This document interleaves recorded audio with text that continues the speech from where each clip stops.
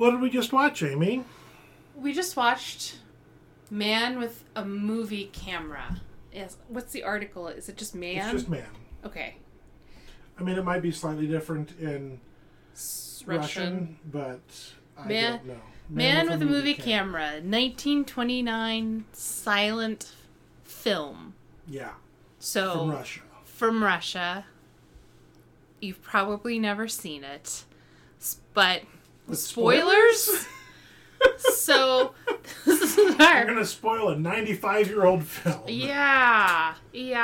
And these are our first unresearched, unthought-through thoughts on the film. Spoilers. Also, there's no plot. Yeah. There's no story. But they tell you that at the beginning. They do. So you're not going to... It's not a spoiler that there isn't a plot. That's right. How do you know about this film? It's historical and very well regarded. It's on the Sight and Sound's best of list. That's the same list that like Gene Dealman was #1 on this year. Mm-hmm. It's considered very historically important. Yeah, that's how I know about it. Watching this, I thought you could either go the route of having a lot of, like, writing a lot of thought pieces about it and art and humanity and such and such, or you'd be like, this is very boring. This is like going to see a photography exhibit. I mean, and a bunch of both of those can be photos. True. Yes, if you don't like photography exhibits, then you would be in the boring camp. Yes. If you do like them, then you would probably be in the thought piece camp. Yeah. Yeah, I mean, I think it's famous for, like, just how much...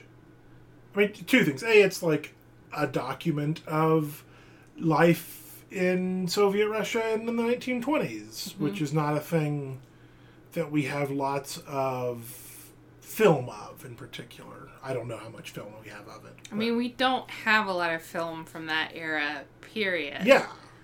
So anything of it is that. But then also, there's a lot of filmic technique on display as well, which I think is interesting.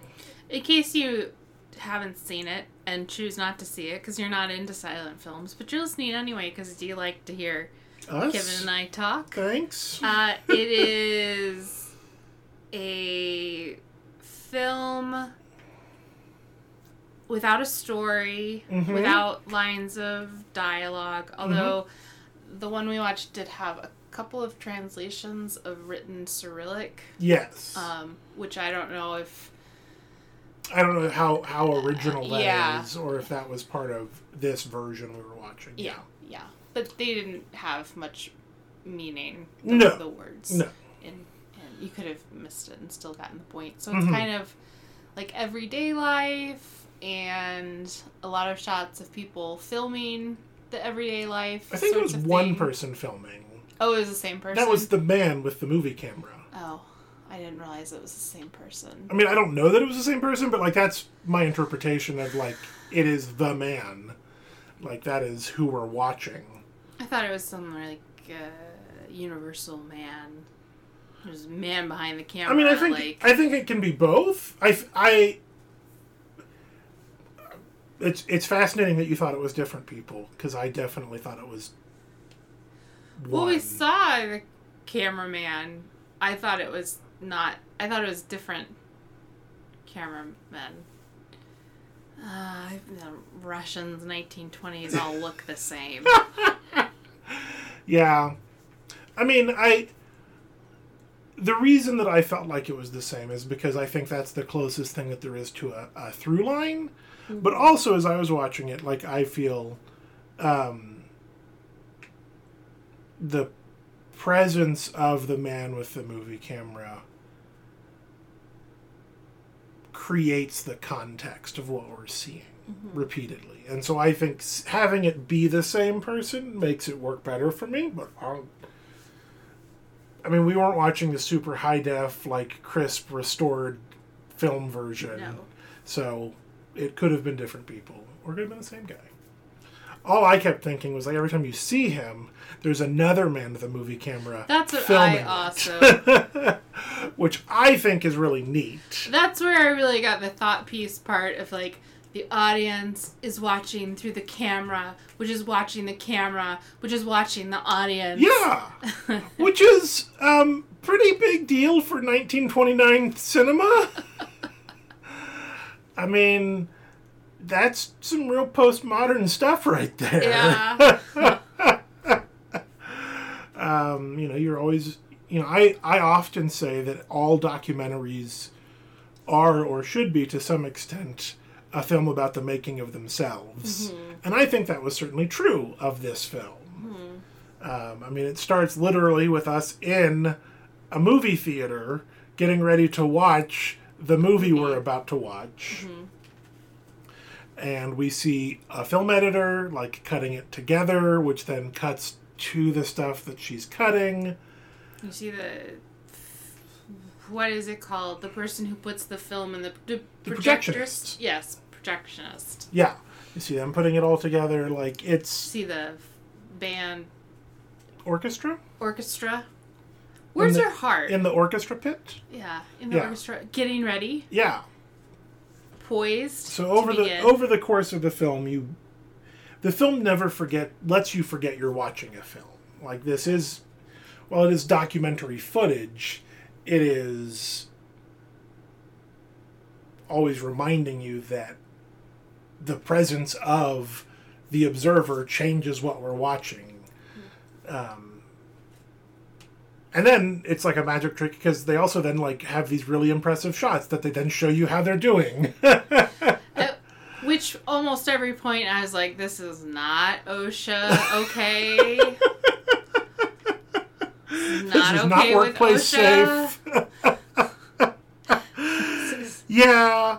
I'm not 100% sure that first shot with the train was real. I'm not sure it wasn't, but... That's fair, but what you see is the man, like, on the train tracks with a camera, with a train headed at him, and it certainly looks like he does not get out of the way in time. So my suspicion is that was, like, one of the more subtle examples of a double exposure. There are a lot of less subtle examples. But there were other ones, like he's hanging off the side of the train to get the wheels moving. Mm-hmm. The racing car, they're not racing, they're going at normal speed. Yeah, the driving cars, he's riding a motorcycle. The camera guy standing up in a car that's driving at full speed. Yeah. Filming another car going at full speed. Or standing on top of the bridge filming stuff that he just, like, climbed up. Lots of stuff like that. That was not safe. Or does not appear safe. I mean, he survived. They made the movie, so, there's that. It also, this is another thought piece topic, the idea that once you frame something through art, through visual art, it becomes important in some way. So all of the ordinary day-to-day activities that are being framed through the camera lens in this documentary, I don't know, throws into relief something about humanity, blah, blah, blah. Yeah, it's very Soviet. Well, also, from the title cards, it didn't say Universal, but it seemed to be like, this is an experimental film to see if we can communicate beyond dialogue and the written word. Yeah. Well, and then by not having dialogue, by not having intertitles... by not having characters, really. It sort of was trying to move past, or so the title card said, move past all of that into something more accessible or approachable. Yeah. I thought it was interesting. I thought a lot of the focus was on machinery. I mean, you get a real sense of the industrialization. Plus, the camera is a machine. Yeah. Oh, absolutely. And it's all relatively recent. I think they're a few decades into machines and cameras. And yeah, I mean, the first stop motion film we have is like late 1800s. yeah. So we're a couple decades mm-hmm. into factories, the phone operators, the packing of cigarettes. I thought that was fascinating. Watching that going on. an assembly line. But also the industrialization of movement with trains and the streetcars. So many shots of streetcars. So many shots of streetcars. But also, thought it was interesting how many people would be in the street. Like, there's a mass of humans, along with a few trolleys going through. Yeah, it was interesting. The thought I had was that, like, at one point, streets were for everybody, and we have made them only for cars now. Like, that transition happened where it is no longer a shared space where anyone can exist. It is only this type of vehicle. And I think that's true in a lot of places still. Like, this was in Russia. Moscow, I'm assuming? I don't know. No, they said a couple of places on the titles. One was like Odessa. Oh, yeah. I'm looking at the Wikipedia Yelvin? news. Moscow, Kiev, Odessa are the three primary places it was filmed. So, there. We know that. Relatively short film by today's standards, but a relatively long film one by silent standards. It literally says in the title card that it's a 6-reeler, which is before we measured movies in number of minutes, we measured them in reels. Because, A, that's literally how much film it took up, but also because in the earliest films were all hand cranked.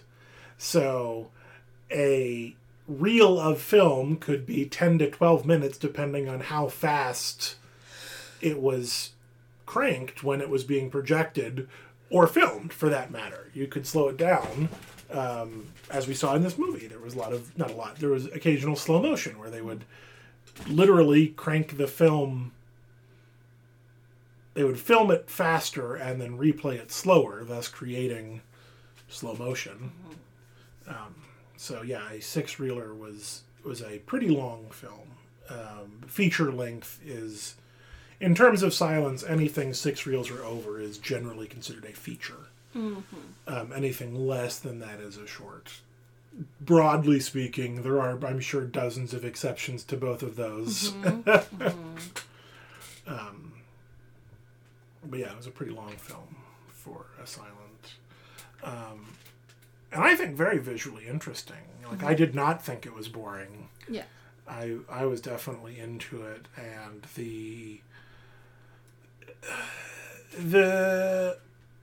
watching someone very much play with the literal language of film in a way that is easy to not do nowadays. I think about the sort of example of the Judd Apatow comedy, where it's just people saying funny things at each other, or Kevin Smith comedies do that too.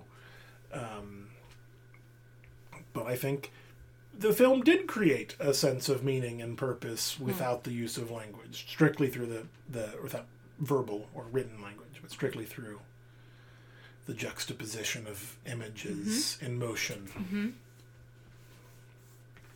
It's good. I liked it. Yeah, I think knowing to the framing of it that it was a classic silent film, which I didn't ask or know about beforehand, but suspected. That's if why I was making you watch it. If it was on the list, it was probably a classic. That also framed the way that I watched it. Yeah. There's meaning here, and people have found it to be an important meaning. Yeah, that's interesting. I'm looking at the Wikipedia. That is the actual editor of the film we are watching that we see editing movies in the text. Neat. And I was gonna say, yeah, I, it's one of those films that, like, if I were an intro to film teacher, I would be afraid of showing to my students. Because they go, oh, this is stupid, I could have done this. Yes. Or it's boring, or nothing happens. So, like, I would have to find something else to show them, and then come back around to this afterwards in Film 102 or whatever. Where is the documentary now of this film? Great question. I don't know that it's been made, but I wouldn't put it past them. Now I'm going to go look.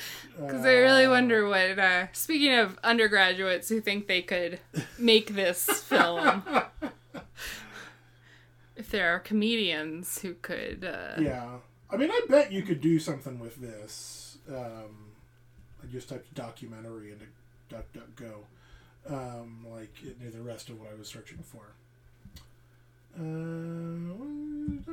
This is the sort of thing that would be a Documentary Now episode, but I also haven't seen the latter two. It's only fun to watch documentary now when you've seen the documentary. It's a lot more fun, yes. I mean, it's still fun because it's like... It's funny. Seth Meyers and Fred Armisen and Bill Hader and other funny people. Seth Meyers is a writer on it. Yes. He's not in it. Yes, I did. Okay.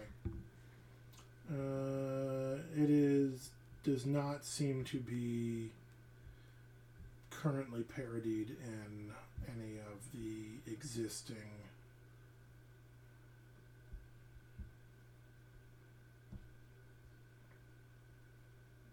Documentary Now stuff, which is fine. There's a lot of documentaries out there. There are.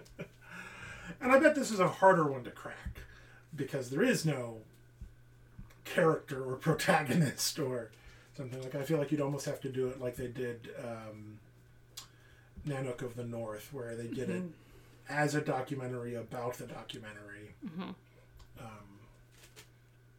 which was still fun. Yeah, I'm glad I watched it, mostly because it is important. But you're not going to sit down and watch it 3 more times? Not immediately. Okay.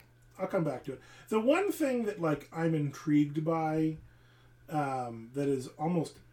There's nothing outside of the text, Kevin. Almost outside of the text, which is the soundtrack. Because there are dozens of soundtracks for this film. There was never an official one. Mm-hmm. There's not, like, a score that's meant to be played with it, which is not unusual for films at the time. Mm-hmm. So I would be interested to see how different soundtracks impact my experience of it. What we had a little bit of electric guitar. It had some, like, I'm going to say computer sounds, but... synthy? Synthy. It was very drum forward, like drum kit forward. It felt kind of like... I can't think of the word soft rock jazz. Mm-hmm. Mm-hmm. Yeah, there was some jazziness to it, I would say. But it wasn't like jazz. It's like Kenny G jazz. Except instead of a clarinet, it's drums. Yeah. I mean, it honestly kind of reminded me of the synthiness of it kind of reminded me of Frank Zappa's album, Jazz from Hell. Which is, I guess, technically a jazz album, but also not really. But is instrumental and doesn't have it's instrumental to no words. But is that sort of like not quite atonal, but just left of like traditional structure. So yeah, I think that was an interesting choice. But I'm curious what other soundtracks would have as far as my impact on watching it. Mm-hmm. Mm-hmm. Yeah, I always wonder that with silent films. Yeah. Well, I think, like, as a side note, I watched